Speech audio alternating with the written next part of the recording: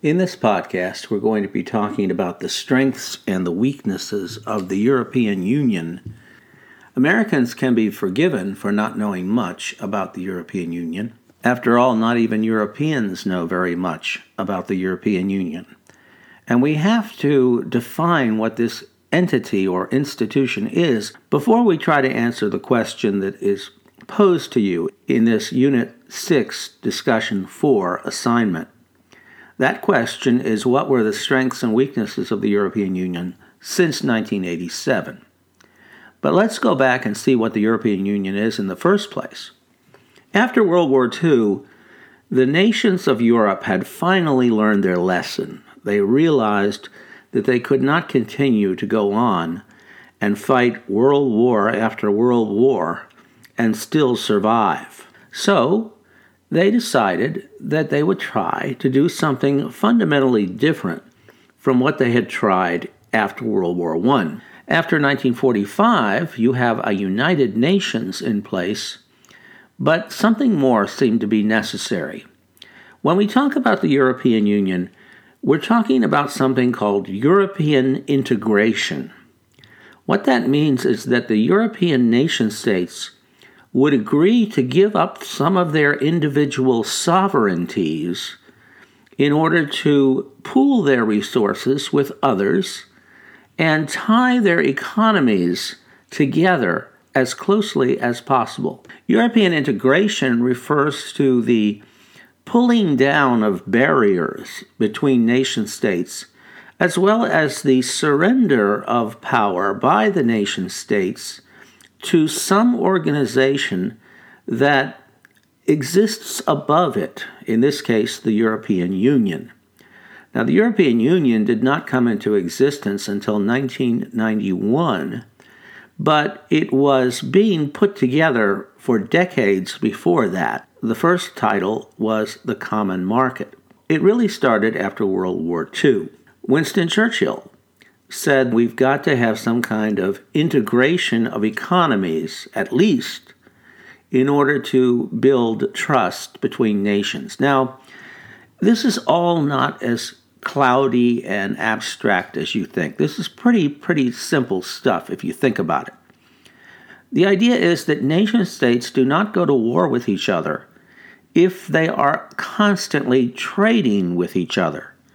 That is, if they have economic linkages, if they have economic ties and communications with other countries, generally speaking, nations do not go to war with each other when they depend upon one another for their economic livelihoods. So the easiest concept of how to create linkages between nations was to have economic ties and to set up economic relationships between, say, Germany and France. By the early 1950s, Germany and France had agreed to the foundations of the common market.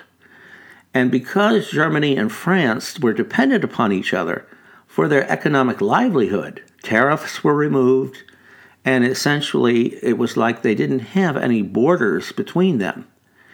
And because they were tied together, their animosities tended to go down.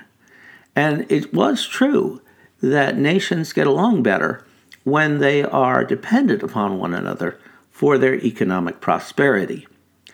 Now, of course, eventually the European Union would expand in two ways. First, it would expand in terms of the number of member states that belong to it, because it started out as just an agreement between Germany and France. But the ambition was to extend this relationship to all sectors of the economy, to pull down all tariff barriers between nation states, but also to strengthen it with something called enlargement. Enlargement refers to bringing other nation states into the Union. And eventually there was going to be 27 European states in the European Union. Every European nation except for Switzerland, which has always wanted its independence. And so the European Union seemed to be a huge success by the end of the 1980s. And the aspiration or hope for integration was going to go way beyond economics. It was going to include politics and political agreements. For example, the European Union prohibits the death penalty, which means that no member state of the European Union can have the death penalty. This is a law at the level of the European Union, and all the member states have to agree with it, or they can't be a member of the European Union. And so there are many different examples of this, and there's also a government structure to the European Union, which makes it look a little bit like the United States. The fact that the European Union can order the member states to do certain things, like prohibit the death penalty, that sounds like the national government in the United States. And so some people have referred to the European Union as a United States of Europe. Now that is a fallacy. Europe never was and never will be a United States of Europe, nor will the European Union ever go in that direction. Europeans do not want to have a structure like the United States. And what is that structure? Well, that structure is a supranational government that has the ability to coerce its member states. And that's what we have in our Constitution. We have a federal structure of government. It is true that the states have some powers reserved to themselves under the Constitution. However, it's also true that the national government can impose its will on the states in a host of ways. And it's also true that if there's a conflict in the United States between state power and national power, the national government always comes out the winner. The founding fathers in the 1780s, when they wrote the Constitution, wanted to transfer power away from the states and concentrate that power in the national government, so that the national government would have the power to coerce the states, as I said before. The Europeans don't want that. They don't want member states to surrender their sovereignty more than is absolutely necessary. Now, sovereignty, I should have defined that before. Sovereignty is power. And the question in any political structure or political institution or constitution is who has the power. Well, in the United States of America, the states do have certain powers, but the national government has more power. And again, if there is a conflict between the two, the national government is the one that comes out the winner.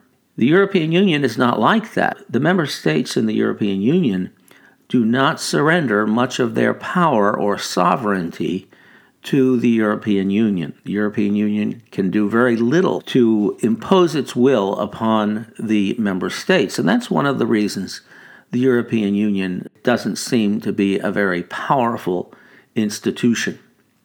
So here are some of the differences between the EU and the US. In the United States, the national government is supranational. That means it's above the states and it can impose its will upon the states. In the European Union, the member states are in charge. Laws are not passed unless all the member states agree to them. There has to be unanimity. There are sectors that the states have no control over in the United States, such as the military, foreign policy, and the coining of money.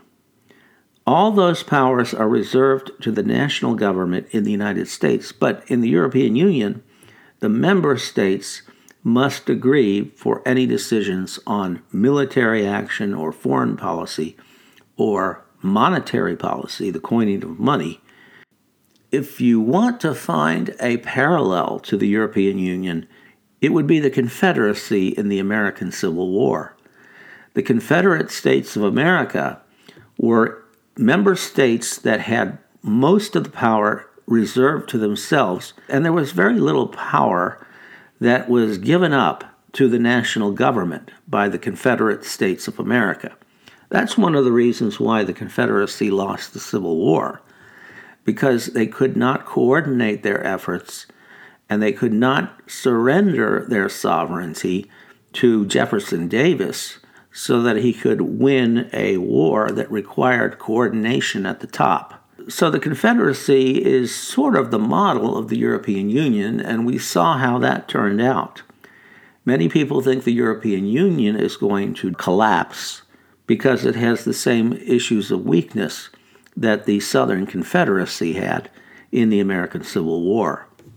There are two specific problems that are faced by the European Union.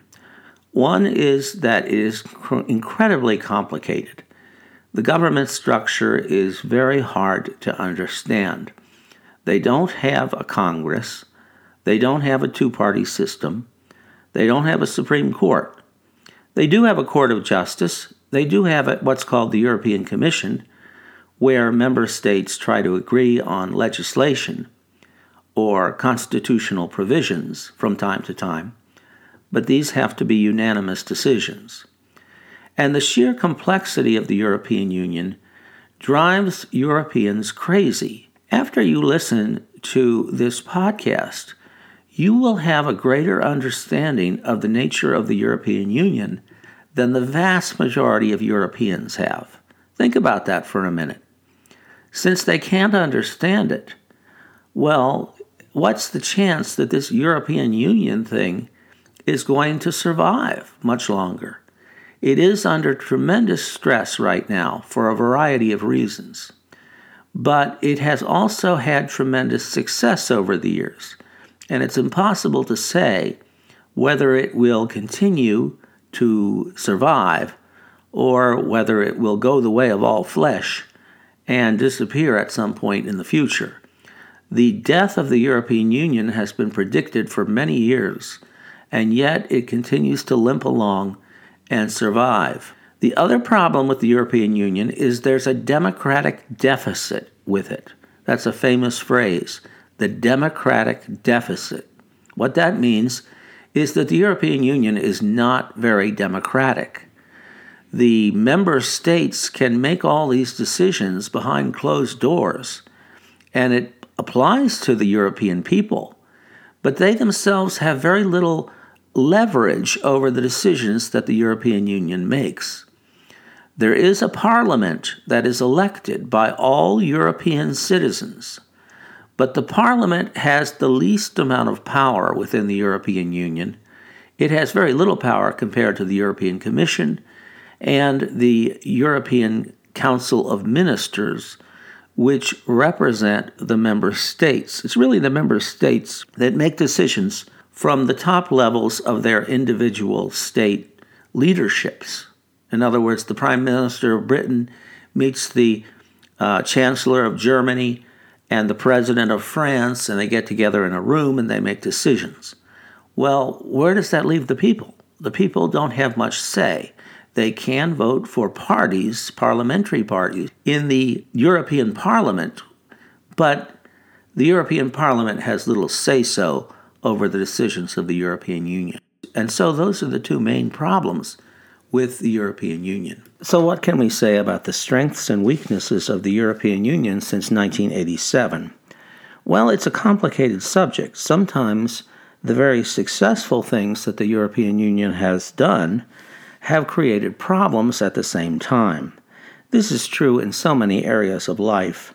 Man is a problem-solving creature, but in the course of solving problems, he often creates new ones. I would say the biggest strength of the European Union is its environmental policy. The European Union had a hard time getting started with legislation to protect the environment, and the United States had the lead on this when the United States created the Environmental Protection Agency under the Nixon administration in 1970. But over the decades, the European Union has gone far beyond the United States. And since the George W. Bush administration, and even more so under Donald Trump, the United States has been a laggard on environmental policy and has contributed to the problem of global warming and climate change, whereas the European Union has been a leader in attempting to enforce strict environmental policies that allow for something called sustainable development, that is, for industry to know that they can continue to operate for decades to come because they are not spoiling the environment so much that their existence would pose an intolerable threat to life and the environment.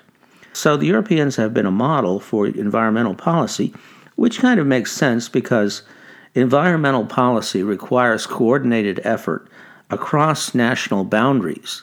Pollution does not respect national boundaries.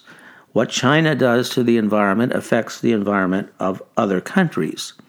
And so you need a global response to climate change and environmental conditions, and the European Union is well structured to provide such leadership, not so much traditional nation states like the United States. The European Union has also deserved praise for spreading democracy to Eastern Europe. But Eastern Europe and Western Europe do not look at the world the same way. Eastern Europe has been more supportive of American foreign policy, for example, than Western Europe has been. And there are real divides between Eastern Europe and Western Europe. But the inclusion of East European nations in the European Union is in one sense a success story, an ever-expanding union. However, this has brought into the Union states that don't see eye to eye with the existing states, and that poses a threat of disunion down the road.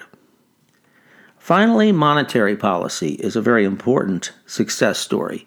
The European Union now has a common currency, the euro, and it's a very solid currency. It trades at a higher value than the American dollar, for example.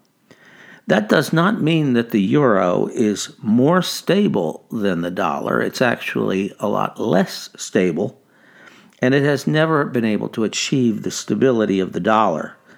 Nevertheless, it's an impressive achievement for Europeans to have the same currency, whether you're in Germany or in France or in the Czech Republic or anywhere else in the Union.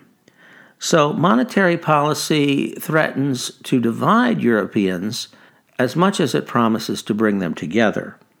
Because since the European states are not equal in terms of their economic health, some nations that are wasteful in their spending can borrow money simply because they belong to the same currency union as very powerful Germany.